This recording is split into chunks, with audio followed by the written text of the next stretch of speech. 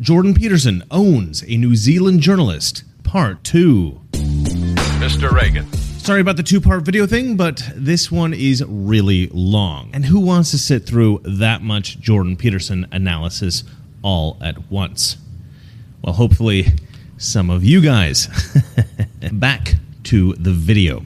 The other thing that's missing is service. Most similar books to yours would find a way to say in their list of 12 things, or whatever the list was, would include a way that was explicitly about service. You say late in the book, when you're listing a list of principles for living by, you say, "What shall I do with the poor man's plight? Strive through right example to lift his broken heart." What that says is you don't help him, but you show him what a better person you are so that he'll want to copy you. No, you show him what a better person is, not what a better person you are. Well, it's the same thing, isn't it? Not necessarily. Strive through right example. You're saying right example in your own personal life. I'm better than you, and you need to be like me. No, that you're an example of something that's better. And I don't, for example, when I'm lecturing, assume that I'm better than the people that I'm lecturing to, which is part of the reason why people respond positively to my lectures. I assume that we all have plenty to learn.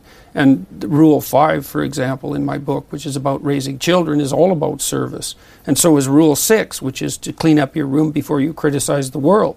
And so the idea that the book is somehow a paean to individualism in the same way that, say, Ayn Rand's philosophy is just completely inappropriate. It's you don't not think the it case. could be? You don't think it could be read that way?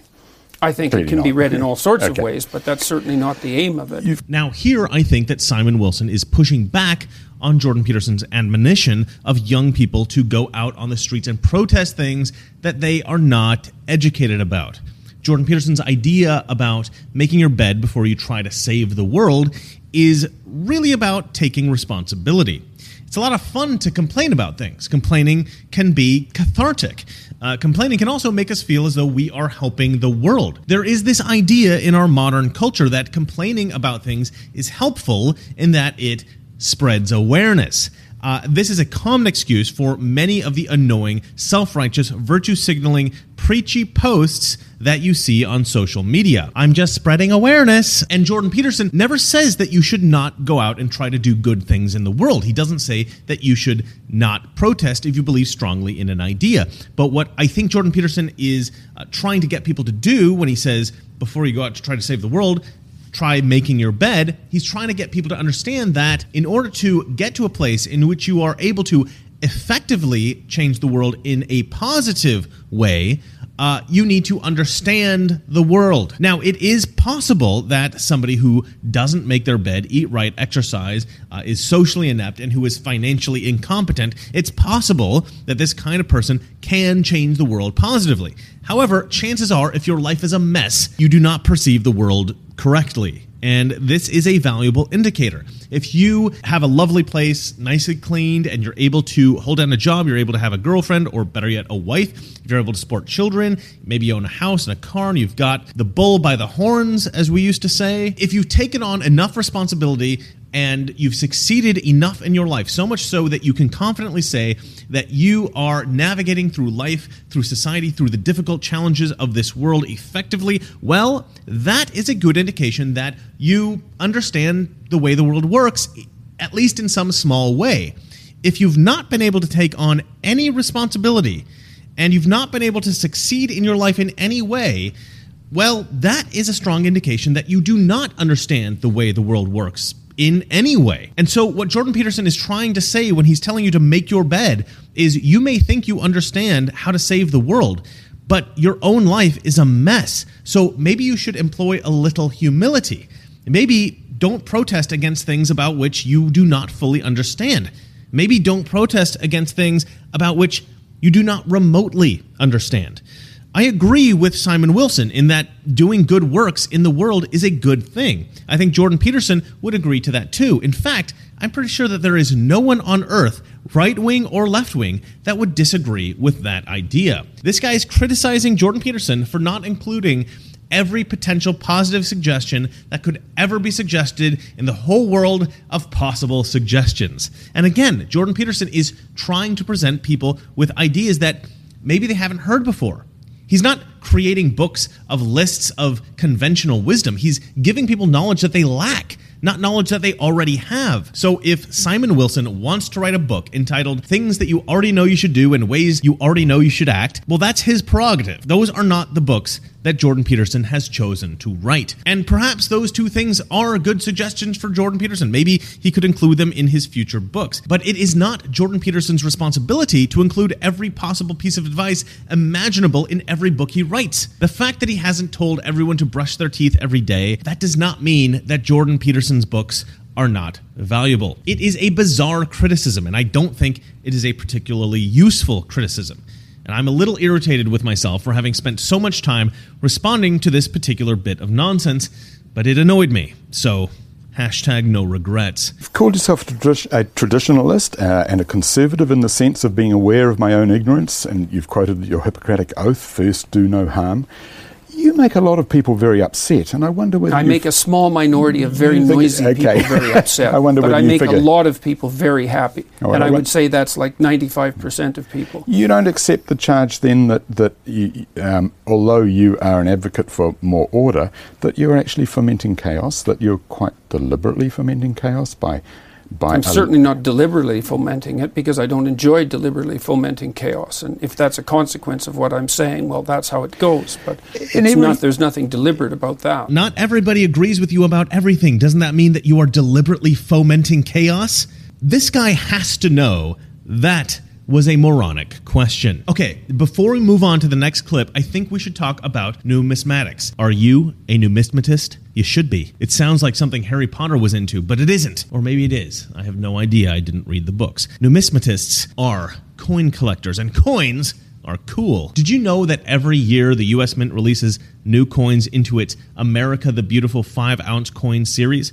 This has been running since 2010, and they cover the kinds of things that make America great, like our national parks and landmarks. Check out the beauty and size of this coin. All right, they make me say beauty and size. What I'd like to say is, holy crap, that is awesome. I mean, it's freaking... It's really, really big. It's enormous, and it's very cool. This year, the Mint has chosen to celebrate Lowell and the fight of the Mill Girls, War in the Pacific National Historical Park, War in the Pacific, the San Antonio Missions, and the River of No Return, the Salmon Valley Wilderness Park. These slices of American history and heritage are difficult to get a hold of, and they sell out quickly. Incredibly, Noble Gold has managed to secure some, and they're doing a combo of their own best-selling Trump 2020 Freedom 1-ounce silver coin with one of the America the Beautiful coins. This is at a discount of $25. This is a generous offer and an unbeatable value for such special and rare coins. Go to Trump2020.com and use the code MrReagan25 to receive this incredible discount. Go to Trump2020.com and use the code MrReagan25 to secure yours. And honestly, I think that they are very cool. They make cool gifts, and it's just kind of a fun thing to have. Become a numismatist. All right, now back to the video.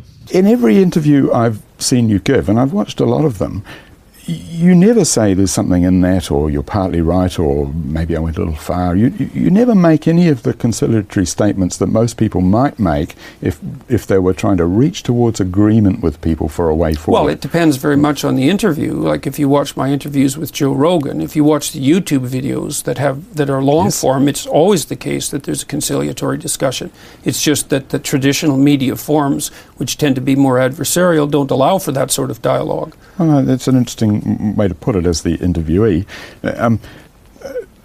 You're a social scientist. You know the world is filled with 1,000 shades of grey, but the tenor of what you say consistently is that it's black and white. It seems very unscientific to me. I need an example before I can respond to that. Well, you don't think the book is full of those examples? The world that are is black like and white? Not particularly. Okay. I think there are terrible shades of grey that torment people. When I'm asking people, for example, to take stock of their own lives, what that is a matter of taking a look at what's grey about their lives and trying to divide it into what needs to be sorted out and fixed and what needs to be maintained. And there's grey everywhere, and the idea that you need to walk the line between order and chaos is certainly not a description of a world in which there are simple black and white rules. Because that line is something that changes and shifts all the time. But I don't read your book as a walking the line. I read your book as a let's return to order. Then I think you should read it more carefully. Okay. Totally pointless mischaracterization of Jordan Peterson. I hear the term unfavorable interpretation bandied about rather frequently these days, but oftentimes I think, actually, that's too charitable of a description. Most of the time, I think that unfavorable interpretation is actually a deliberate mischaracterization. In this case, there is no interpretation or mischaracterization. This is simply a baseless accusation. Look, there's too much Jordan Peterson material available on YouTube and throughout his various writings for me to even begin to defend his ability to perceive the world as nuanced, muddy, with gray areas, as Simon Wilson puts it. It's pointless for me to comment on this. To suggest that Jordan Peterson only works in black and white is such an absurd accusation that, to anyone familiar with Jordan Peterson, it just comes across as slanderous. There is no real point to me commenting on this in any detail. Last year on NBC News in Toronto, that diversity, inclusivity, equity, all of those things together make up a very toxic brew. Mm-hmm. Especially equity. Okay, there's a shock tactic going on in there. And sometimes it's not that you will claw it back, but many of your followers will say, he didn't say that. You have to insist on the context. He might have been misquoted.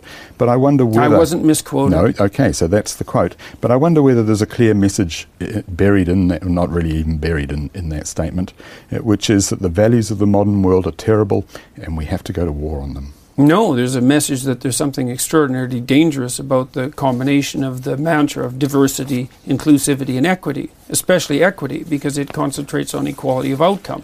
And equality of outcome is it's a failed endeavor in every possible manner, philosophically, practically, historically.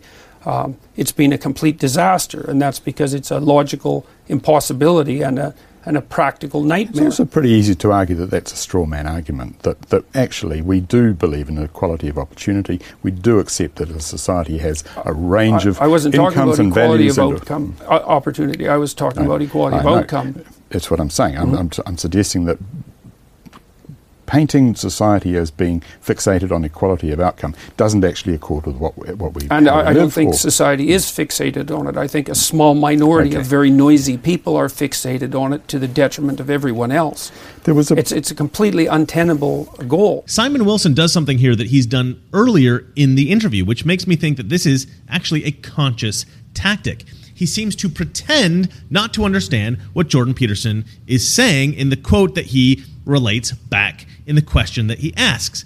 And maybe I'm wrong. Maybe he genuinely didn't understand the quote. And then when Jordan Peterson explained it to him, that made sense to him. And then the follow-up question was then composed because of this new revelation. But there was no expression of revelation. Simon Wilson did not express any kind of newfound appreciation for what Jordan Peterson was expressing. He just carried on with the next question as if he perfectly understood that, this is what Jordan Peterson meant all along. And now it's time for a follow-up question, since the initial question did not trip Jordan Peterson up. So look, I don't know if this guy is trying to mislead the audience or if he genuinely doesn't understand Jordan Peterson's ideas, despite claiming to have seen countless interviews. The follow-up question is a far more interesting one. Simon Wilson proposes an idea that I often propose in my videos when I'm talking about the left.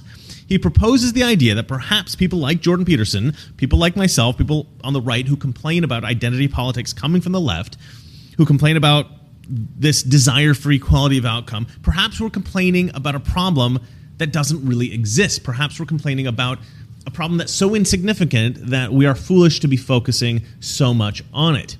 This is really interesting because it is precisely the argument I make about the left's obsession with white racism in America, the patriarchy, sexism, homophobia, Islamophobia, xenophobia, all the things that so many people on the left talk about so frequently in the media. This guy is making that same argument, except he's making it about us complaining about equality of outcome. Now, the reason I say this is really interesting is because I've actually never heard anyone on the left make this point. And I think the reason I've never heard anybody on the left make this point is because it's so obviously true the left advocates for equality of outcome. But perhaps also it's because people on the left aren't actually familiar with the concept of equality of outcome versus equality of opportunity. And this goes back to the point that a lot of leftists, even very well-educated leftists, are extremely ignorant about a lot of things, particularly about what we on the right think about things. And maybe this guy doesn't fully understand the concept of equality of outcome. If he thinks that there are not a lot of people on the left advocating this idea, then he's either delusional or severely ignorant. Because although I agree with Jordan Peterson that it is a minority of people who are very loud and causing all the problems for the rest of us, there are a lot of people that advocate equality of outcome, but maybe they don't fully understand that that is actually what they are advocating. Equality of outcome, whether they know it or not, is what all the feminists are demanding. This is what all the ethnic minority activists are demanding. We need equal representation of women in power. We need equal representation of ethnic minorities in power. Every time somebody talks about equal representation, they're advocating equality of outcome. The fact that this guy doesn't understand that, actually, I kind of feel bad for him. I think this is probably a product not so much of him not doing his homework, but rather having done his homework, but from such a fixed perspective that he was unable to actually understand much of the stuff that he watched or read. I mean, if you approach a subject with enough skepticism, you are in danger of not accepting the ideas that you're exposed to, no matter how sensible they are. If you're terrified of spiders, for instance, it does not matter how innocuous a particular spider is. It doesn't matter if I teach you that this spider does not have fangs. It doesn't matter if I show you this spider on somebody else's skin. No matter how safe you're told the spider is, if you're terrified of spiders, you do not want me to put that spider on you. And I think that's what happened with this guy in his research of Jordan Peterson. Somebody who thinks that Jordan Peterson is pure evil is going to expose themselves to his ideas with that filter. And that filter is going to distort Jordan Peterson's ideas in the person's mind. And you can never fully comprehend what somebody is saying if you are perceiving all of their motivations as evil and all of their intentions as evil. And I think that's the problem. I think that may be the problem with a lot of leftists who listen to us on the right. It's amazing because this guy is clearly familiar with many of Jordan Peterson's ideas. He just has to take one small step from hearing the idea to understanding the idea. And then he would be red-pilled. But he's so terrified of challenging his own worldview that he will not take that small step. There was a process that happened recently with Alec Minassian, who was the terrible case of the man in Toronto who drove into, yes. In your hometown, drove into a crowd of people, killed many people. You tweeted, there was a tweet about you that suggested, it was your tweet, could casual sex necessitate state tyranny? The missing responsibility has to be enforced somehow. And then that became interpreted as Jordan Peterson believes in enforced monogamy. That was interpreted by a New York journalist who knew perfectly well that wasn't what I meant. Exactly. And then that was interpreted as monogamy should be promoted as the norm. Which well, of course, it is and should be. Which is what happens now, of course. It is and in most cultures around the world. Indeed, yeah. Yeah, what I meant was so it's not a big statement to make, is it? No, not at all. Yeah, and what I meant was that if people didn't take individual responsibility for their own sexual propriety, that what would happen would be that there would be totalitarian intervention by the state in order to replace the missing morality. That's all I meant. You also told Joe Rogan, if you're a young, because you wanted to clarify what you meant, if you're a young man and all the women are rejecting you, then who's got the problem? It's not all the women. That's a very bad road to go down. Yes, that's for sure. I imagine a lot of people would have been very happy to hear you say that. I've said it repeatedly. Indeed. I've talked to men continually about the fact that they need to grow up and accept responsibility. Over a 6-month process, we had that series of statements from you. Speaking clearly is one of your 12 rules. And I wonder why it is that in a situation like that and in many other situations, what actually happens is that you sow confusion. I don't sow confusion. The journalists that interview me sow confusion. Well, the woman who wrote the New York Times article. Why do you think that happens? That you get misinterpreted in your views so often? With her, it was absolutely clear. I spent 2 days with her, and we spent 30 seconds talking about enforced monogamy, and she's a very smart woman, and she knew exactly what I meant and chose to make that the centerpiece of the article for I would say, to attract attention in a way that was completely inappropriate. But you know it's not just the journalists from the New York Times. You know that this happens over and over and over. That's because the journalists read each other's journalism, and they don't read the books, and they don't watch what I'm saying. Never with you. The fault is... Well, no, the fault is sometimes with me. I mean, it's not like I always say everything perfectly. But there's no, it's getting dull to read the journalistic accounts because they're just mirror images of everything that's been written over the last year and a half. And the same old things. There's 10 epithets that are generally thrown at me, every one that you can possibly think of, and people have gone over everything I've said to my students for the last 30 years, almost all of which is recorded, and found absolutely no evidence for any of that, even once. Jordan Peterson answers this beautifully. The phenomenon that he is explaining, where journalists are misrepresenting Jordan Peterson's ideas because they're reading interpretations from other journalists, absolutely accurate. I've watched a lot of Jordan Peterson interviews, and the same misperceptions are expressed over and over and over again. It is bizarre. It's as if the journalists are listening to the questions of the other journalists, but not the answers that Jordan Peterson is giving. However, again, I think Jordan Peterson is missing a chance to confront this guy about the absurdity of his question. Simon Wilson points out that Jordan Peterson encourages people to speak clearly, and then he provides an example in which maybe something that Jordan Peterson once tweeted out once was maybe unclear to someone. And then Wilson says, if you think people should be clear, why weren't you clear? What a douchey a-hole. His question implies that Jordan Peterson was being intentionally confusing. Obviously, that is not the case. Jordan Peterson takes great pains to express himself as clearly as possible, almost constantly. Furthermore, his question suggests that any time anybody gives advice, that they are somehow being hypocritical if they ever fall short of perfection in acting in accordance with that advice 100% of the time. If your mother ever told you to drive safely and then she ever got into an accident, well, she is an effing hypocrite. If anybody ever told you to avoid carbohydrates, but they themselves once had a breadstick, well, they're just a hypocritical piece of crap. No point in listening to their advice ever again. They had a flipping breadstick. What a degenerate. You know what? Sometimes the reason why we know that one should or should not do something is because we are failures at taking the appropriate action ourselves. If an alcoholic tells you not to drink alcohol, his alcohol problem does not negate the value of the advice.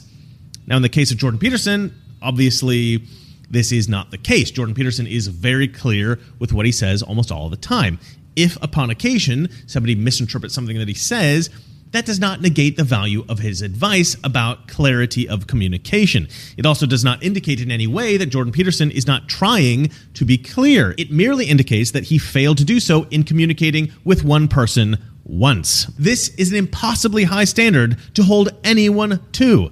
Jordan Peterson's ideas have been communicated to millions of people all over the world. To demand that every single one of those people perfectly understand every word that he has ever said, or else his advice about clarity is not being followed by himself and therefore he is a hypocrite, is moronic and a bizarre assertion. These journalists who interview Jordan Peterson in this hostile way never cease to amaze me with the stupidity of their questions. Last year you said, asked what you would say to Justin Trudeau, your Prime Minister, and you said, you thought for a while and you said, dividing people into their tribal groups can do nothing but bear evil fruit in the long run. And I wonder if that isn't a very good example of the assumption that the world was properly organised before, when really it's always been in tribes, always been in classes and in gender groups and in races, and the organisation of the world in that way has always borne evil fruit.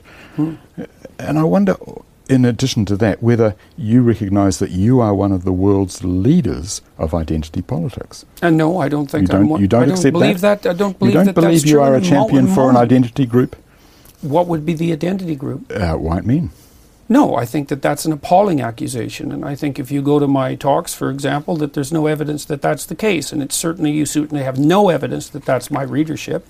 And even if it was the case that the predominant people that I'm talking to are men between the ages of 25 and 35. That doesn't make me an identity politician, and those people need to be talked to too. Why does that not make you an identity politician? Those people because I'm not inviting them. I'm not arguing they shouldn't be talked to. I'm just wondering why you would say that you weren't an intellectual leader for that group of people and many others. Because I'm not inviting them specifically to what I'm doing. That's just how it's turned out. And the part of the reason for that is because the YouTube viewership is 80% male across the board. That has nothing to do with me. The vast majority of my students throughout my academic career have been women, at least 80% of them.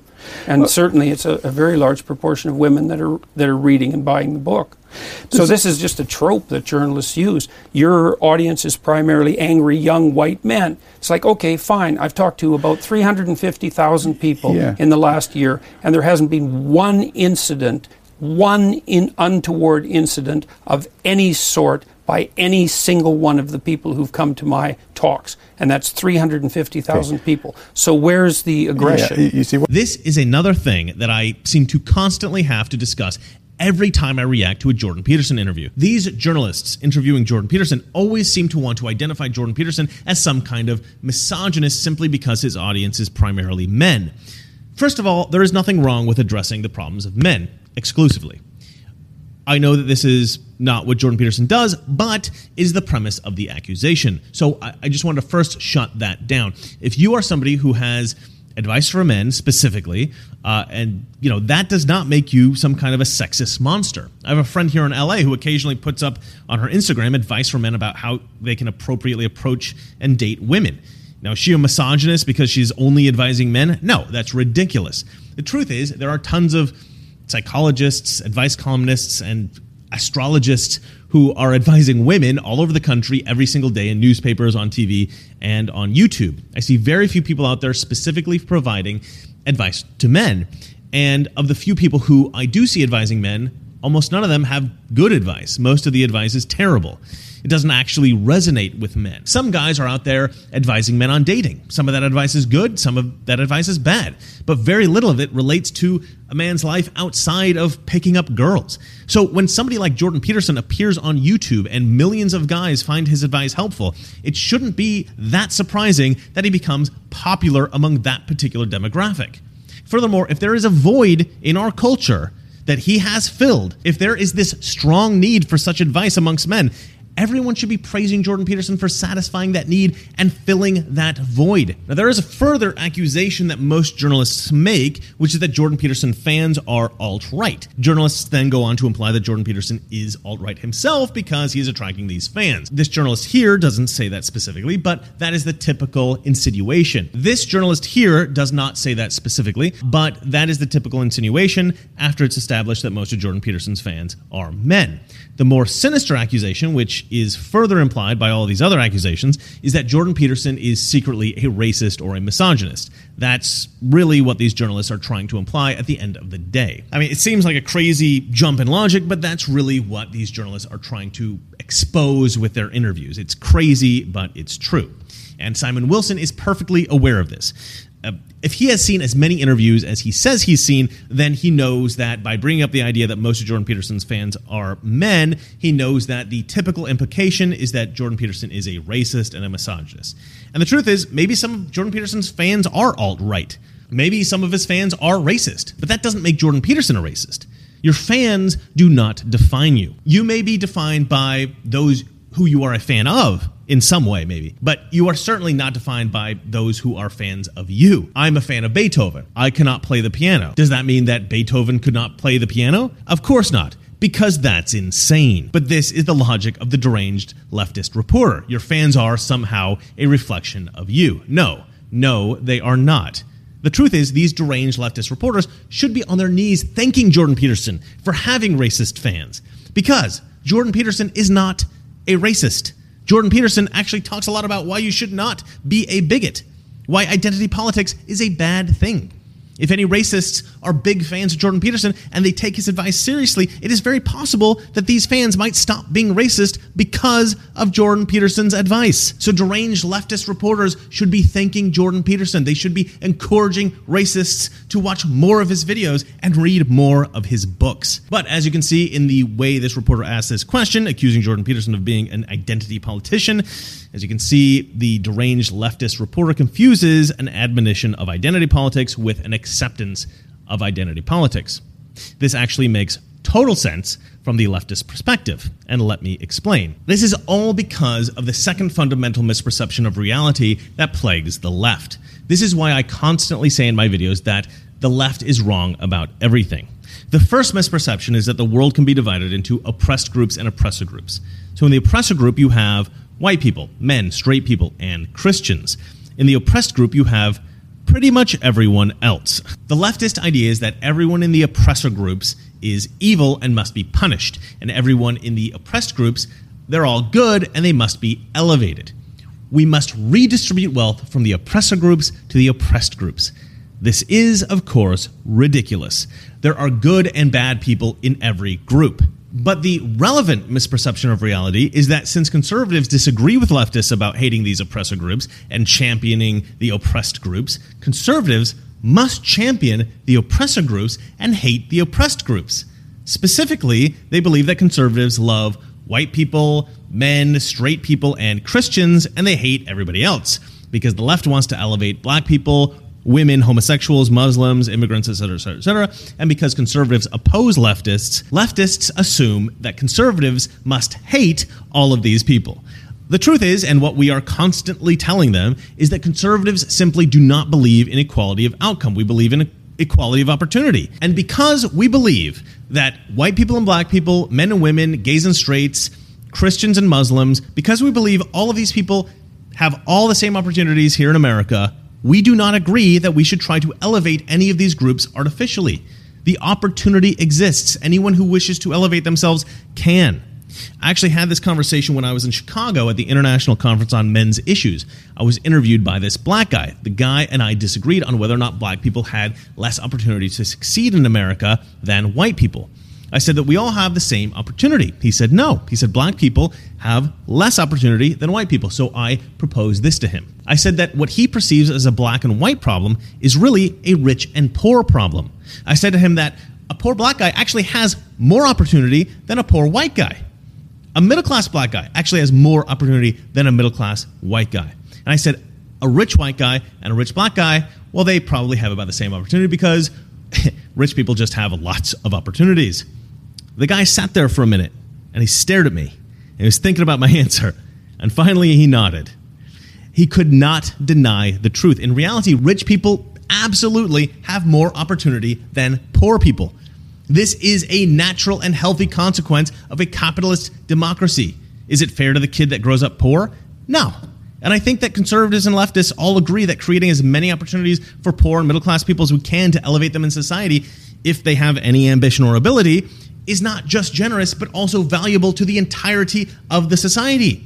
However, these class-related disparities in opportunity are often mischaracterized as the product of racism, sexism, the patriarchy, homophobia, xenophobia, whatever. Never mind that Asians are on average more successful than white people. There are more women in university than men. Women get paid more out of college. Most of the poor people in America are white. Never mind that gay men are on average more successful than straight men. The leftists ignore all of these facts and a million more which utterly destroy their ideology because they want to believe, and they want you to believe, and they want everyone to believe that their favorite groups are victims. They are oppressed. They deserve your sympathy and respect, and they deserve to be the recipient of some kind of redistribution of wealth and or power. My point is simply this. Leftists are obsessed with identity politics because we disagree with them. They assume that we are simply against the people that they are for, and we are for the people that they are against. But we're not for the people that they're against, and we're not against the people that they're for. We simply disagree with their entire perception of the world. We do not separate groups into good guys and bad guys. We assess people on their individual merits, regardless of their race or their religion or their gender or their sexual orientation. The left cannot conceive of this possibility, and this is why reporters like this guy accuse people like Jordan Peterson of being identity politicians. It's because he has never been able to accept the true position of conservatives. The vast majority of my students throughout my academic career have been women, at least 80% of them.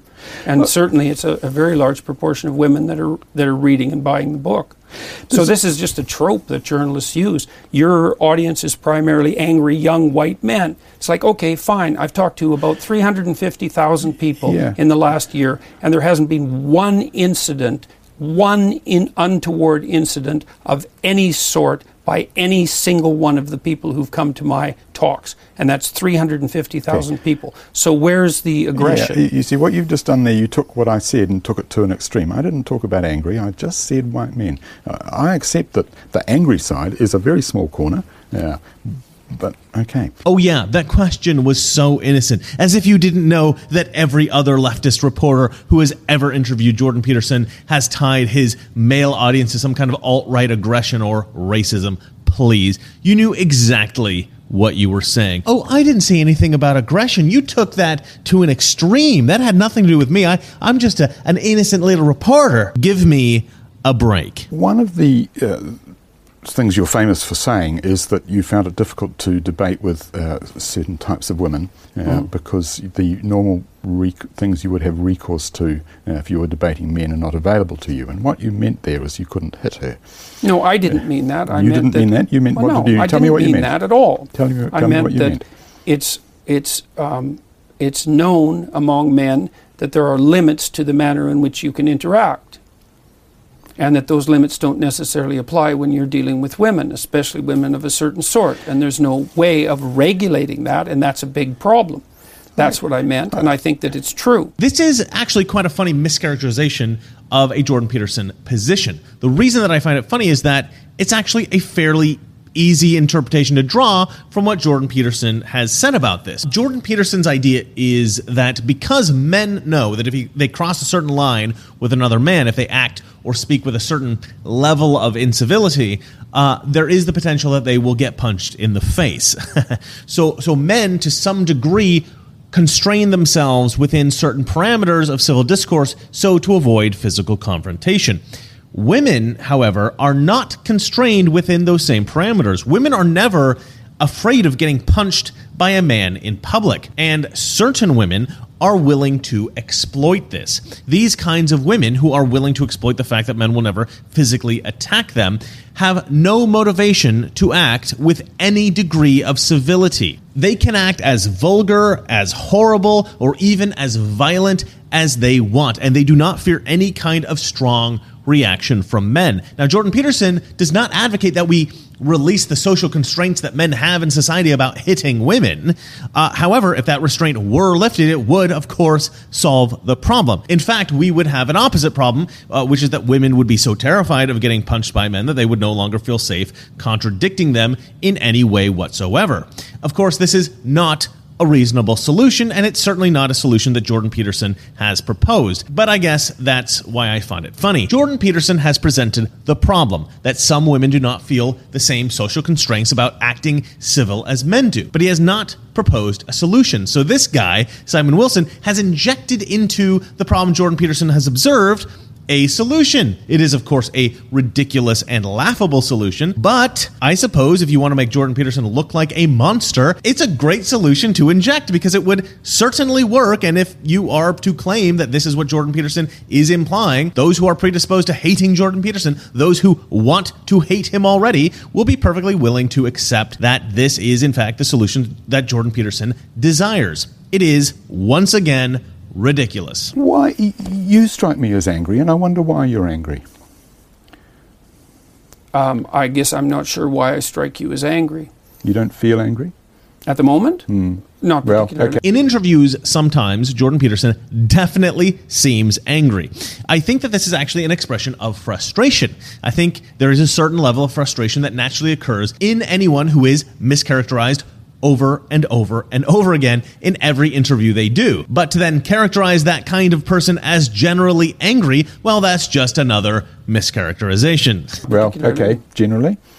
No, I wouldn't say so. I mean, most of the places that I go, look, I can tell you what my life is like. You can tell me if you think this would be a life that would make you angry. Okay, everywhere I go, I'm stopped by people, at least a dozen times a day. I would say 5 times an hour. They're often young men, but not always. Almost all of them are exceptionally polite when they approach me. They'd like to have a picture, they'd like to talk to me, and they'd like to tell me why their life is substantially better since they've encountered my work.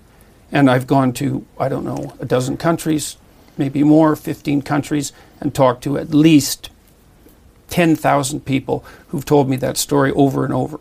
And so you imagine what your life would be like if everywhere you went, what people did was come up to you and thank you because what they did helped you not commit suicide and get out of your addiction and stop being alcoholic and take responsibility for your life and try to put your family together, and that things are much, much better, and that they're often in tears. It's not something that makes you angry. It's something that makes you hurt. It's not making you angry now? It's hurt. It's hurtful to see how much need there is for that in society, and how unfortunate it is that people need such a small amount of encouragement to lift themselves out of those sorts of places of hell. And it is irritating to me, I would say, that men in particular, young men, have been discouraged to the point where that's such a common occurrence, when they need so little encouragement to move forward in a productive and progressive direction. I love this diatribe of Jordan Peterson's. I love how much happiness his work has brought him. He has helped so many people, and the gratitude that those people have for him is amazing. After listening to this rather inspiring response by Jordan Peterson, Simon Wilson comes back with, "It's not making you angry now?" What a dick. You know what? Everyone who comes up to me tells me how much they love me. Well, that's not making you angry now, is it? Now, I'll admit that he does kind of look angry, but consider what he's saying. I think it's fairly obvious that this is an expression of passion. It's a product of a combination, I think, of three things: the frustration he has with the interviewer's lack of willingness to even try to understand him, the sadness he has for the brutality of the world, and the passion he has for helping people. That all seems pretty obvious to me. I think the interviewer believes, though, perhaps, that Jordan Peterson is secretly angry, and if he keeps poking at him, perhaps Jordan Peterson will blow up. And then he'll be really popular for being the guy who made Jordan Peterson really angry. So again, I say, what a prick. I accept that. What surprises me is that the context of it is a context in which the me is stressed, and the more traditional questions of how you fit in, how you cope with an evolving society, rather than being able to encouraging people to stand back and go, actually, the way society is evolving is wrong, and we can step back from it and we can stop it. It seems to me there's a nostalgia that you're offering people there. You insist upon this idea that the me's at the center of this. So I talked to a young man a month ago who had stopped his heroin addiction about a year ago. And it was as a consequence of watching my lectures. And he said he's had 12 of his friends do the same thing. And I insist continually that if you're treating yourself properly, you're doing it in a way that also benefits your family and also benefits the community. There's a strong communitarian ethos in there, and it has nothing to do with what would you call it, a focused individualism. The people at the New Zealand Herald have done a very strange thing with the editing of this video. They posted the entire video, all except the end. There is no closing statement.